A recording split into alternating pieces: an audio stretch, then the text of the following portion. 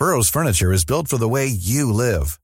From ensuring easy assembly and disassembly to honoring highly requested new colors for their award-winning seating, they always have their customers in mind. Their modular seating is made out of durable materials to last and grow with you. And with Burrow, you always get fast, free shipping. Get up to 60% off during Burrow's Memorial Day sale at burrow.com/ACAST. That's burrow.com/ACAST. burrow.com/ACAST. Hiring for your small business? If you're not looking for professionals on LinkedIn, you're looking in the wrong place. That's like looking for your car keys in a fish tank. LinkedIn helps you hire professionals you can't find anywhere else, even those who aren't actively searching for a new job but might be open to the perfect role. In a given month, over 70% of LinkedIn users don't even visit other leading job sites. So start looking in the right place. With LinkedIn, you can hire professionals like a professional. Post your free job on linkedin.com/people today. Welcome to Talking Business, a podcast produced in Melbourne, Australia. The podcast is available on the Acast app, the Apple Podcast Store, or wherever you go to get your podcasts. Or you can get it at the Business Acumen website at www.businessacumen.biz. Hey folks, I'm Mark Maron from the WTF Podcast, and this episode is brought to you by Kleenex Ultra Soft Tissues, your ally to help tackle your allergy symptoms this season. I love the change of seasons, but nobody loves pollen and all those other things floating in the air that make you sneeze during this nice weather. Kleenex Ultra Soft Tissues are hypoallergenic and allergist approved, so fight back against watery eyes and runny noses without worrying about irritating your skin. For this allergy season, grab Kleenex and face allergies head on. Burrow's furniture is built for the way you live. From ensuring easy assembly and disassembly to honoring highly requested new colors for their award-winning seating, they always have their customers in mind. Their modular seating is made out of durable materials to last and grow with you. And with Burrow, you always get fast, free shipping. Get up to 60% off during Burrow's Memorial Day sale at burrow.com/ACAST. That's burrow.com/ACAST. burrow.com/ACAST. I am Leon Gettler. My job is to review and monitor the week's news in business, finance and economics. I bring it all to you every week. This is episode number 32 in our series for 2020, and today's date is Friday, the 11th of September. First, I'll be talking to technology vendor Riverbed's Asia, Pacific and Japan Network Channel Chief, John Milionis, who will talk about his company's survey showing how companies are finding remote work challenging, and he'll be giving advice on how to manage it. And then I'll be talking to CommSec Chief Economist Craig James about the market in the week ahead. But now, let's hear from John Milionis. John, Riverbed Technology is introducing a lot of remote working, and a lot of companies are moving towards it, but they still have issues connecting to it. What are your feelings about that?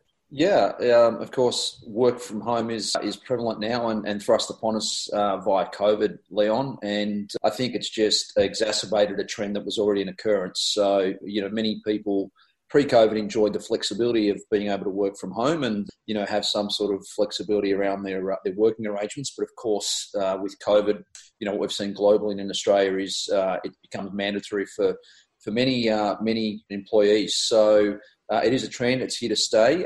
It does hold certain benefits, but also it holds certain challenges for organisations and employers. So what are the issues that employers face moving across to remote work? Look, we've identified some of those. So Riverbed has undertaken a global study on the future of work in response to the changes that COVID's instituted and thrown upon business. And some of those findings were quite insightful, and specifically relating to Australia, we had in excess of 100 respondents, Leon, to our survey. And perhaps for wider knowledge of your audience, Riverbed's been around since 2004, and we work with approximately 92% of the world's top 2,000 organisations and many of Australia's leading companies in financial services, healthcare, government, and so on. So, we've worked with the world's major enterprises for a long time. But look, some of those challenges really are around ensuring that their workforce can be as productive at home as they were in the office. And certainly another one of the challenges is security. So networks and IT infrastructure was built around a certain landscape, most of us being, at work, at the office, in our principal place of work, and all of a sudden we're now at home, and potentially that also outlines security risks. But, we have identified that, there were significant challenges around performance, so people having slow file downloads, things like buffering, competing with the kids, for example.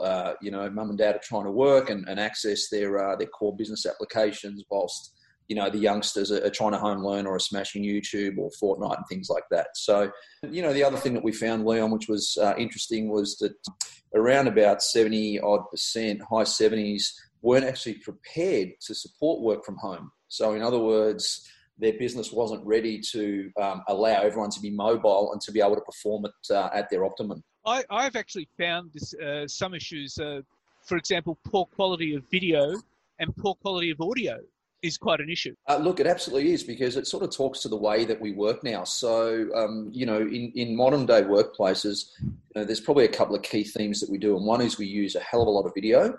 And the second is that we collaborate and we share a lot of things. So we're working on documents. We're sending a lot of documents, and we're saying, hey, Leon, I've done my bit, or we're sharing in real time. We're working on presentations and things like that. So, the challenges around that have certainly been prevalent. It has a number of aspects to it.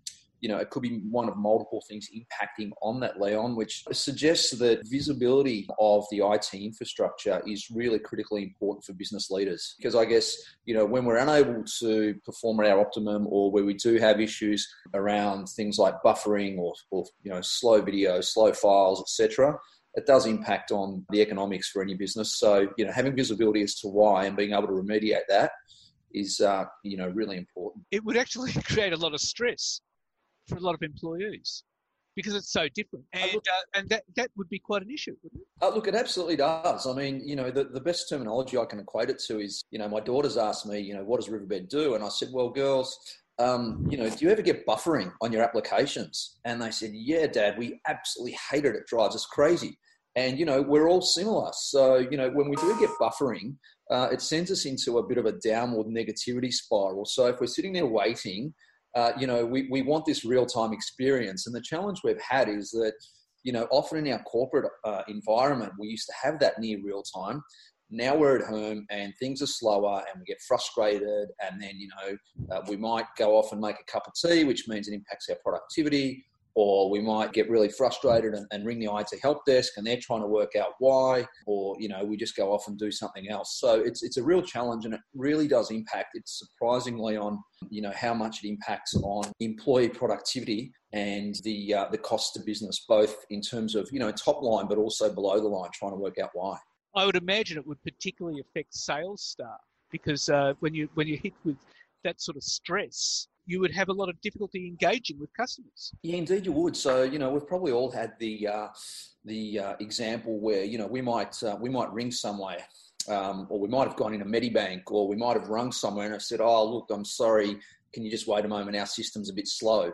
So not only as a consumer or customer of that organisation are we frustrated, but it frustrates the staff, because if they're saying that on a daily basis, and they're waiting, and they can sense the customer frustration as well as their own, of course it does cost business in multiple ways, both in net promoter score, in terms of how we experience their service to us, but also in terms of the staff being frustrated and sometimes, wearing the brunt of that. So how best can companies adjust to this? Look, so there are certain technologies, and it gets back to, I guess, the barriers to success for organisations. So, what we did find is, COVID was obviously a phenomenon none of us saw coming, and it led to this work from home scenario.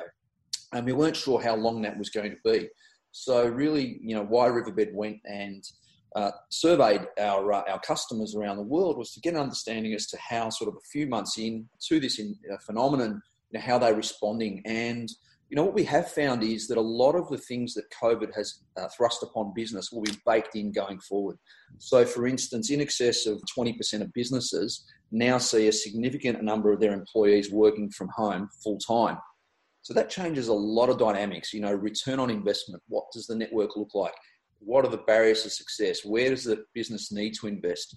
Do they need to reallocate investments from, what they thought 6 months ago would support their business and workforce to where they are today. And some of those barriers involve the ability of giving their remote workers that, office feel, so they can work at their optimum, they can do their work, and be as efficient as possible. So things like improving performance, improving file downloads. There are solutions, for example, that Riverbed can provide. So, for instance, we can deploy a software agent which would sit on your laptop, Leon, and make many of your key applications perform a lot better. So they'd feel faster for you, they'd cut down the waiting time, but certainly, understanding where the problem is with the visibility is the first instance, and then you can remediate it. But, it does really require a fundamental readjustment and reallocation of IT resources. It also requires a fundamental readjustment of mindset, because I noticed that Atlassian has just put out a blog post telling its employees that they can work remotely anywhere forever, and there's no limit, so there's no expectation that eventually they're going to come back. And maybe this is now the permanent space of work, and maybe companies have to get used to that. What's your view about that? Indeed. I mean, look, Mike Cannon-Brookes is obviously a very high-profile technologist, as his co-CEO, Scott Farquhar, and, Atlassian's the doyen of the Australian tech ecosystem, and they put out their edict. And, I think the message for business leaders is, when you see really progressive and aspirational companies like Atlassian say they will hire the best global talent, wherever that talent may be, and that talent can work from anywhere, the next key question is that organisations have to be able to empower that talent to be able to perform. And so, the challenge that represents is something that has to be solved. And, it is quite simple. I mean, technology is complex, but if we can simplify it, there are probably three key variables that impact, the performance of that talent. Where is that talent located? So in other words, where is that user located physically? Are they in Melbourne? Are they in Mumbai? Are they in regional Queensland? Are they in wherever, New Zealand, APAC? What are the applications they're trying to use? And we all use different applications. So, we're using Office 365 and Salesforce and ServiceNow and Zoom. And, a lot of organizations are still using things like SAP and, CAD and these sorts of things. So, where are your users? What applications are they trying to access? And where are those application servers hosted? And once you triangulate that, you can start understanding and building your IT infrastructure and saying, well, hang on, if I've got a certain user that's trying to access this application, which is hosted in a very different part of the world, well, I know that user is going to have potentially performance issues. So I'm not actually setting that user up for success. So it really is having that visibility and understanding. And that's kind of the triangulation that I think simplifies it for business leaders. And you would probably need to train people to work remotely, wouldn't you?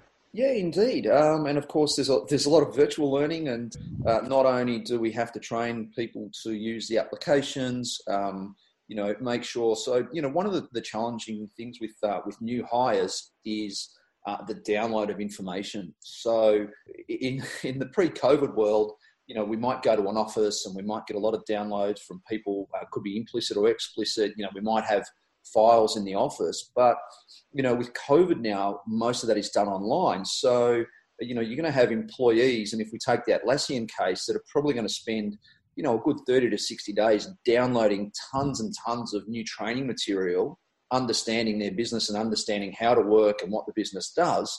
And that has to be efficient, because if that's slow and that's taking a long time, and they're unable to sort of download these big documents, it's going to set them off on the wrong footing, I believe. So absolutely, training's paramount. And, that user experience that we talk about in IT is absolutely essential, and more so for remote employees, because you've joined a new business. It's hard enough, you're meeting your new teammates virtually. What you don't want to do is with all this download of info that you're trying to get through, that's a bit of a torturous process as well. Well, John, it'll be fascinating to watch, and thank you very much for your insights. No, I'm sure a lot of people will be watching it very closely. Thank you. Thanks for hosting us, and stay safe, everybody, and good luck. And now let's hear from CommSec Chief Economist Craig James. Craig James, what can we expect in the week ahead? Well, there's fairly much an eclectic mix of economic data and speeches coming out over the coming week. We've got data on residential property prices. We've got a speech by a Reserve Bank official. The Reserve Bank comes out with a quarterly bulletin. So there's a whole mishmash of sort of figures and events that will be happening over the week. I think the standout event, so it's pretty clear. The standout is what's coming out on Thursday, September the 17th, which is the unemployment and the employment figures for the month of August. Now, clearly, we look at sort of all the different parts of the component. We look at the unemployment rate, the employment data. We look at the number of hours worked. But I think if we look at the employment first, in July we had almost 115,000 jobs created. Previously in June we had over 228,000 jobs created. So we've had some really good job creation in the last couple of months. The unemployment rate has continued to edge its way higher, and that's to be expected. We've got more people coming back from hibernation, coming back from outside the workforce, or coming back from their homes back into their workplaces. Some of them are getting jobs, some aren't. And what we're likely to see over coming months is that unemployment rate rises as more people reconnect with their workplaces. So 7.5% is the unemployment rate at the moment. It's likely to go higher from here.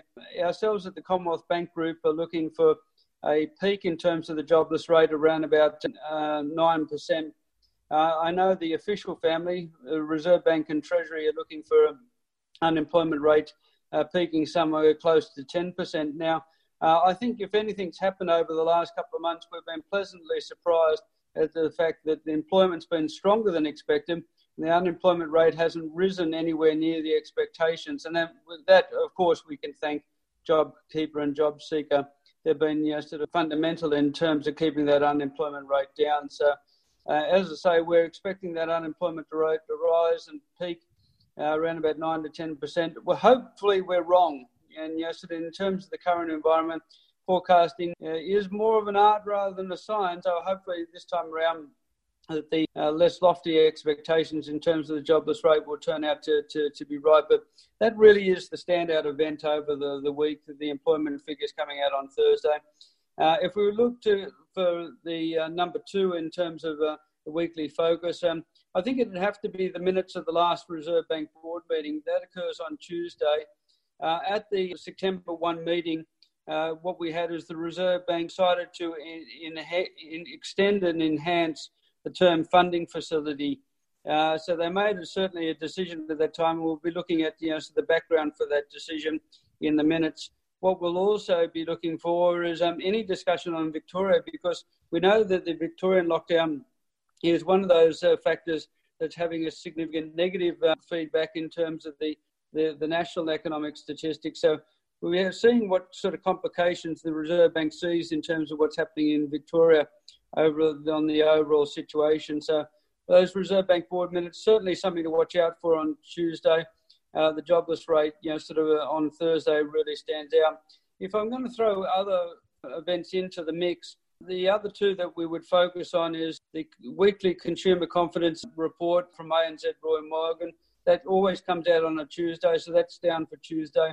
The other thing that happens on Tuesday is Commonwealth Bank will release its credit and debit card spending report, a weekly guide to spending across the economy. And also the Commonwealth Bank has got its household spending intention. So we get some really up-to-date data in terms of consumer confidence and also the way that consumers are spending.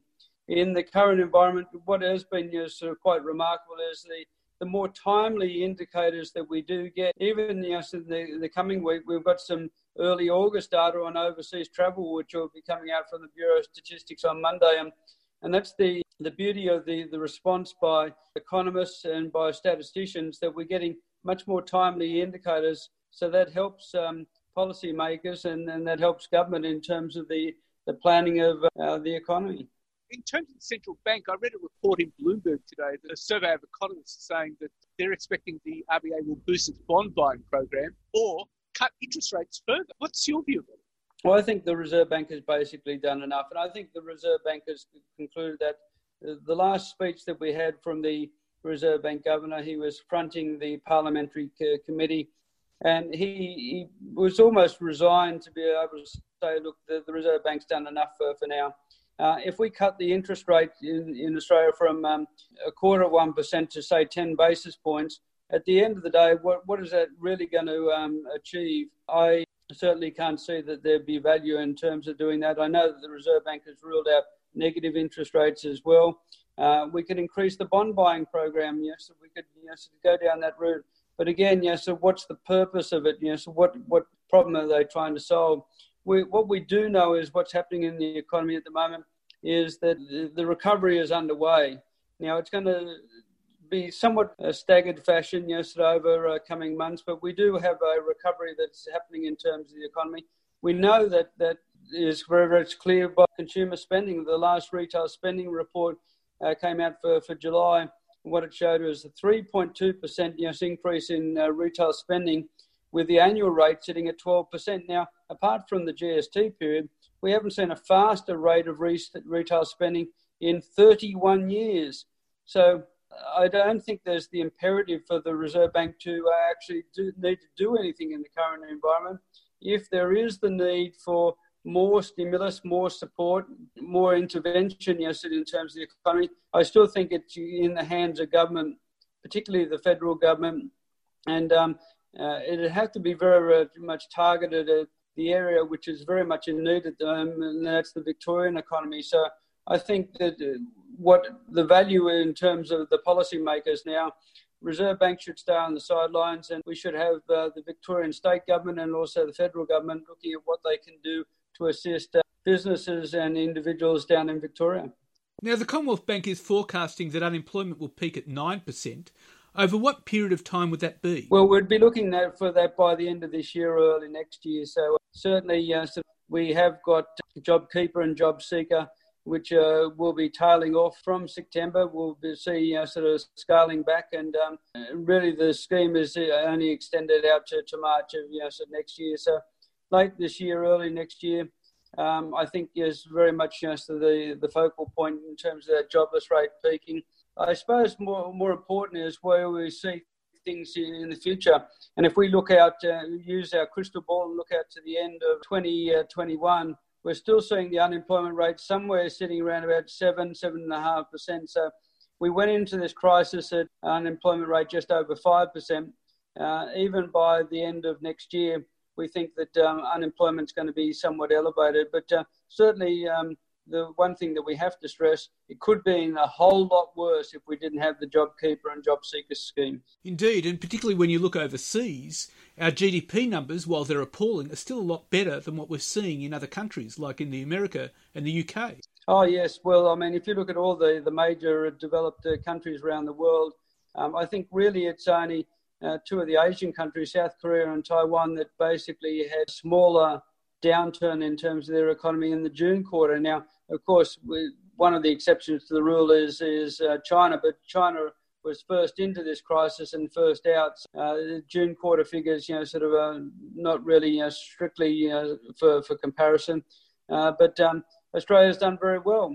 And if you look outside Victoria in terms of the suppression of cases, you look at places like Queensland and South Australia and West Australia, even New South Wales. The economies have achieved a lot of success, or the governments have achieved a lot of success in terms of suppressing the virus and allowing people to get back to work. And I think in many parts of Australia outside of Victoria, there is much greater sense of normalcy, happening, and probably, surprising in terms of the speed, which it's occurred. So you would expect the recovery to pick up pace towards the end of the year? Yeah, well, we're looking for is in the September quarter, which we're currently in, the July, August, September period, that we're looking for something like a small fall in terms of GDP caused very much by the Victorian situation. So strength outside of Victoria dragging down the overall scene. So we've got a flat or a small negative for the September quarter. But the December quarter, we see things starting to pick up in the December quarter and through March, perhaps a growth rate of 1.5% in December, perhaps another growth rate of around about 1.5% in March, and then we start to track forward. Now, of course, predicting these things, forecasting these things is a very difficult process, because you can have situations like we had in Victoria, the second wave, and the other on the more positive side is the treatments and the vaccine. Again, they could complicate some of the economic forecasting, but overall, Victoria does look as though it's going down the right path. It has achieved success in terms of suppression. it has basically set out a roadmap out of the lockdown. And I think once we get into December and the March quarter of the next year, we'll be looking at much more positive times. Well, Craig James, thank you very much for your time. And I'm sure everyone will be taking all of that on board. Thank you. Not a problem at all. So what's happening in the news?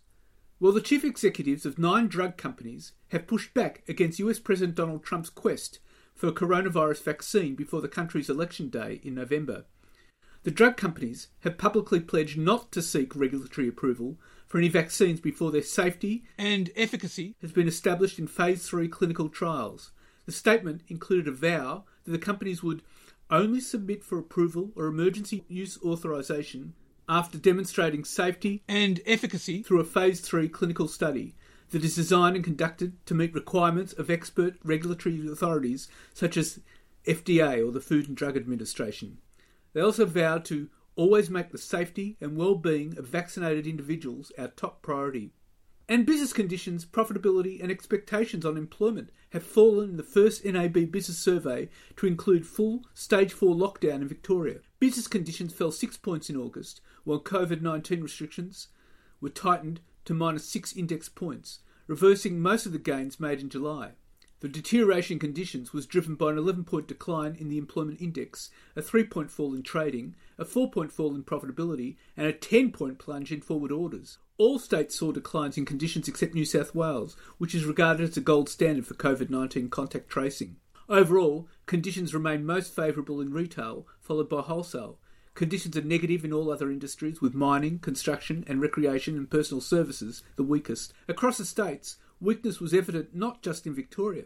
What's surprising was a relatively modest 5-point decline in Victorian conditions, considering the Stage 4 restrictions in Melbourne. Business conditions actually deteriorated further in Queensland, down 13 points, South Australia down 10 points, and Tasmania down 14 points.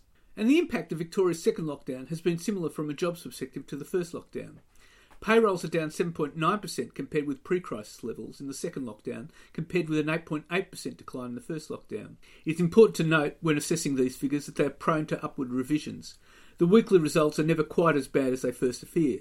Nevertheless, policymakers would understandably be concerned by the recent slowdown in job creation, which suggests that the recovery from COVID-19 may take longer than first anticipated. At the industry level, the impact of COVID-19 continues to be concentrated in sectors such as hospitality and arts and recreation. While both these sectors have improved considerably once restrictions were lifted, the overall decline in payroll is still devastating for those employed in those sectors.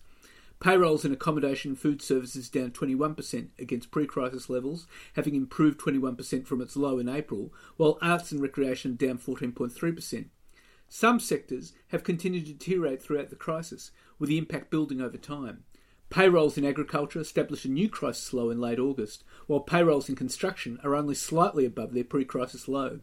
It is a reminder that while the impact of COVID-19 for some industries was largely due to the restrictions, for other industries the impact has increased over time due to the broader recession. Some sectors continue to perform well from a jobs perspective. 4 industries led by utilities and public administration have payrolls higher today than they were pre-crisis. Financial services and healthcare have also been reasonably strong performers given the circumstances. And the solid rebound in ANZ job ads in June and July, which saw more than half the pandemic losses recovered, did not continue into August, with just a 1.6% rise. With Victoria accounting for more than 26% of the nation's pre-pandemic employment, the Stage 4 restrictions in Melbourne and Stage 3 in regional Victoria have undoubtedly put the brakes on. Predictably, new SEEK job ads in Victoria have fallen, but SEEK also notes that the improvement in New South Wales ads has been sluggish compared with other parts of the country. This is consistent with weekly payroll data, which show Victorian jobs falling and New South Wales jobs coming to a standstill. Q4 is also looking worrying, given the amount of fiscal support for workers, businesses and households scheduled to be withdrawn, particularly with Victoria only gradually emerging from lockdowns. Over the long term, the government's key focus for the economic recovery will be employment growth. This will require tens of billions of dollars of additional spending. But the Westpac MI Consumer Index rebounded 18% in September to 93.8, with a 9.5% collapse to 79.5 in the previous month.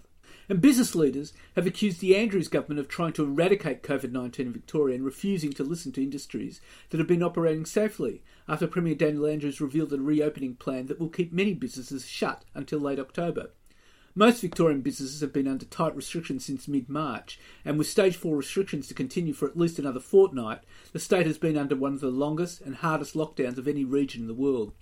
The staged reopening will allow for some business and people movement restrictions to be lifted on September the 28th, so long as Melbourne's average daily case count falls to between 30 and 50 in the prior fortnight. However, business executives pointed to the requirement that there be no new cases for 28 days, plus no active cases and no outbreaks of concern in other states before workers can return to the CBD office towers, as evidence the state was pursuing an elimination strategy. But billionaire businessman Anthony Pratt says both the Victorian and federal governments are doing a great job at managing the coronavirus pandemic overall, and the ultimate measure of the response is an Australian death toll much lower than overseas. The executive chairman of recycling and cardboard box manufacturing giant Visy also said he was comfortable with the roadmap released by the Victorian government on Sunday to guide the state out of the lockdown. I think Daniel Andrews is doing a great job. I think that Scott Morrison's doing a great job. I think everyone's doing the best they can in a very difficult environment. These are uncharted waters, and no one knows if this is a 6-inch puddle or a 6-mile puddle, he said. He said ongoing tensions in the Australian-China relationship and greater awareness of the employment and economic benefits from manufacturing on Australian shores would help generate a renaissance in Australian manufacturing, particularly food manufacturing. And the Andrews government has engaged a US tech giant to lift its COVID-19 contact tracing system into the digital age, as the nation's most senior health official urged Victoria to have greater confidence that it could move safely out of lockdown. Under a data management system being installed within Victoria's health department by the Silicon Valley Group Salesforce, automated text messages will alert health officials, infected people and potentially their close contacts about positive tests, dramatically improving the speed of the process. The technology already supports contact tracing in Western Australia, South Australia and New Zealand.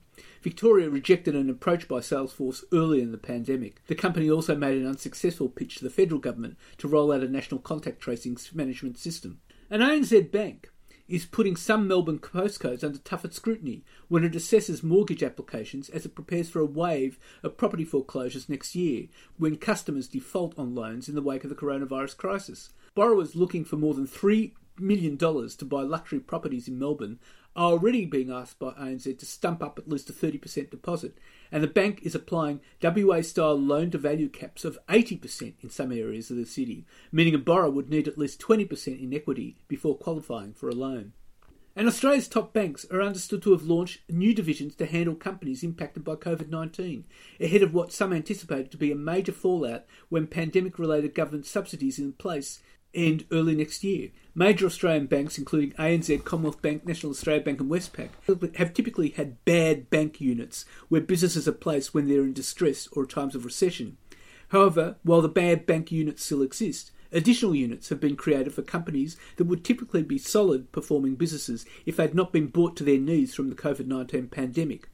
Examples of such case includes groups such as the listed travel agencies Flight Centre and Webjet, the country's national carrier Qantas and Sydney Airport. Other groups such as outdoor advertising companies like Ooh Media also fit the bill, as do some retailers, shopping centre and office landlords and hospitality groups. It comes as the federal government this month announced it will extend until the end of the year insolvency relief measures which were put in place from March 2020 as part of the response to COVID-19 pandemic. The measures were due to expire on September the 25th and offered temporary relief for directors from any personal liability for trading while insolvent. And the coronavirus vaccine Australia has invested in has been dealt a major setback after researchers uncovered a suspected serious adverse reaction in a trial participant. The vaccine, being developed by pharmaceutical giant AstraZeneca and the University of Oxford, is being tested at dozens of sites around the world. The Stage 3 trial, the final stage before safety and efficacy data can be submitted to regulators for approval, has tens of thousands of participants. But the adverse reaction, which AstraZeneca says is an unexplained illness, is believed to have affected a single participant in the UK. A suspected serious adverse reaction means participant may require hospitalisation. It could result in a life-threatening illness or even death. Australia has ordered 30 million doses of the AstraZeneca vaccine to be rolled out next year. The federal government has signed off on a $1.7 billion supply and production agreement for the vaccine. And Australian goods exports to China fell by more than 26% in August, taking total exports down by 7.5% over the year to US $75.7 billion. That's 103.9 billion Aussie, according to figures from the Customs General Administration, Beijing. The latest monthly figures from China show that imports from Australia were down by more than any other country in August. The figures, reported by Bloomberg and based on the latest Chinese customs data out on Monday, can vary from Australian Bureau of Statistics numbers. Chinese imports from Australia in August were down by 26.2% to 8.81 billion year on year in a month where total imports by China were down 0.5%. The numbers from Beijing come after data from the ABS showed that Australian goods exports to China in July were down by 16% on a year-to-year basis, with a fall in exports on iron ore and coal. This was a turnaround from 4 months of strong export sales to China from March to June. And David Jones and the Country Road Group are the latest Australian retailers to reveal that they have underpaid their staff, with the South African parent company of the two brands announcing its 7,000 plus workers were underpaid to the tune of $3.7 million. The error was discovered following an audit undertaken after identifying payment errors last year. The disclosure follows the publishing of an alarming Fair Work Ombudsman report that audited cafe, restaurants and retail sectors. It exposed the vast majority of businesses in Melbourne and Brisbane dining precincts as chronic underpayers. Some 84% of Melbourne's laneway eateries and 88% from Brisbane's West End breached workplace laws from 93 businesses the report audited, the report said.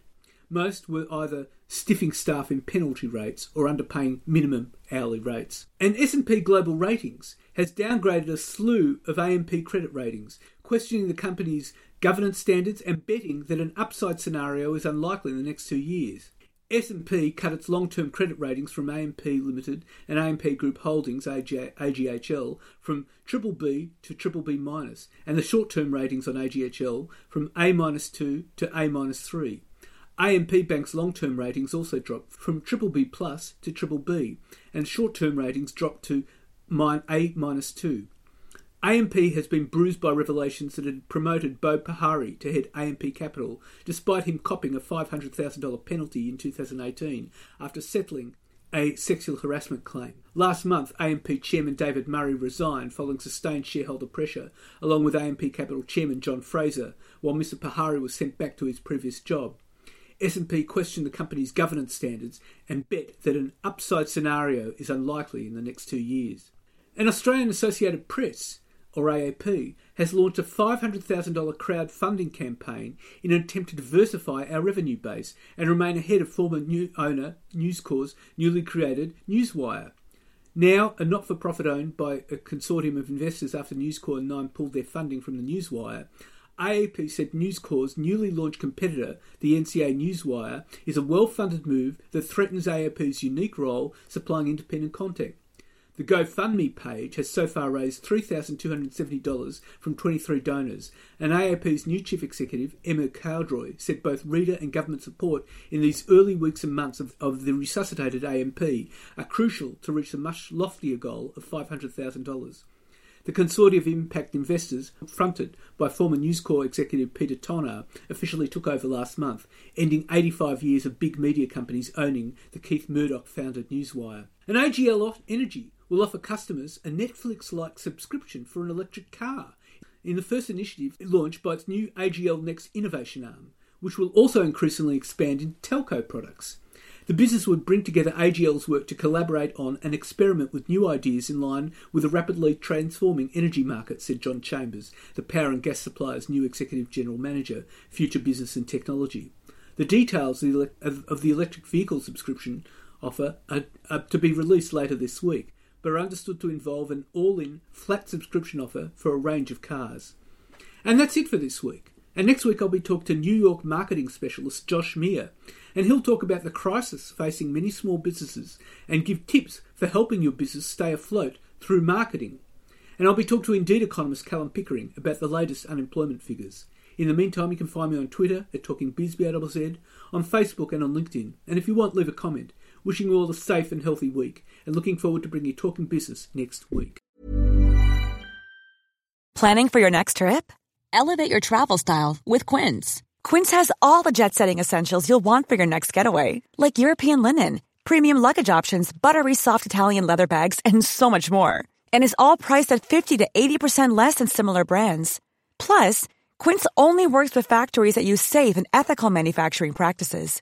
Pack your bags with high-quality essentials you'll be wearing for vacations to come with Quince. Go to quince.com/pack for free shipping and 365-day returns. Hey, folks, I'm Mark Maron from the WTF Podcast, and this episode is brought to you by Kleenex Ultra Soft Tissues, your ally to help tackle your allergy symptoms this season. I love the change of seasons, but nobody loves pollen and all those other things floating in the air that make you sneeze during this nice weather. Kleenex Ultra Soft Tissues are hypoallergenic and allergist approved, so fight back against watery eyes and runny noses without worrying about irritating your skin. For this allergy season, grab Kleenex and face allergies head on.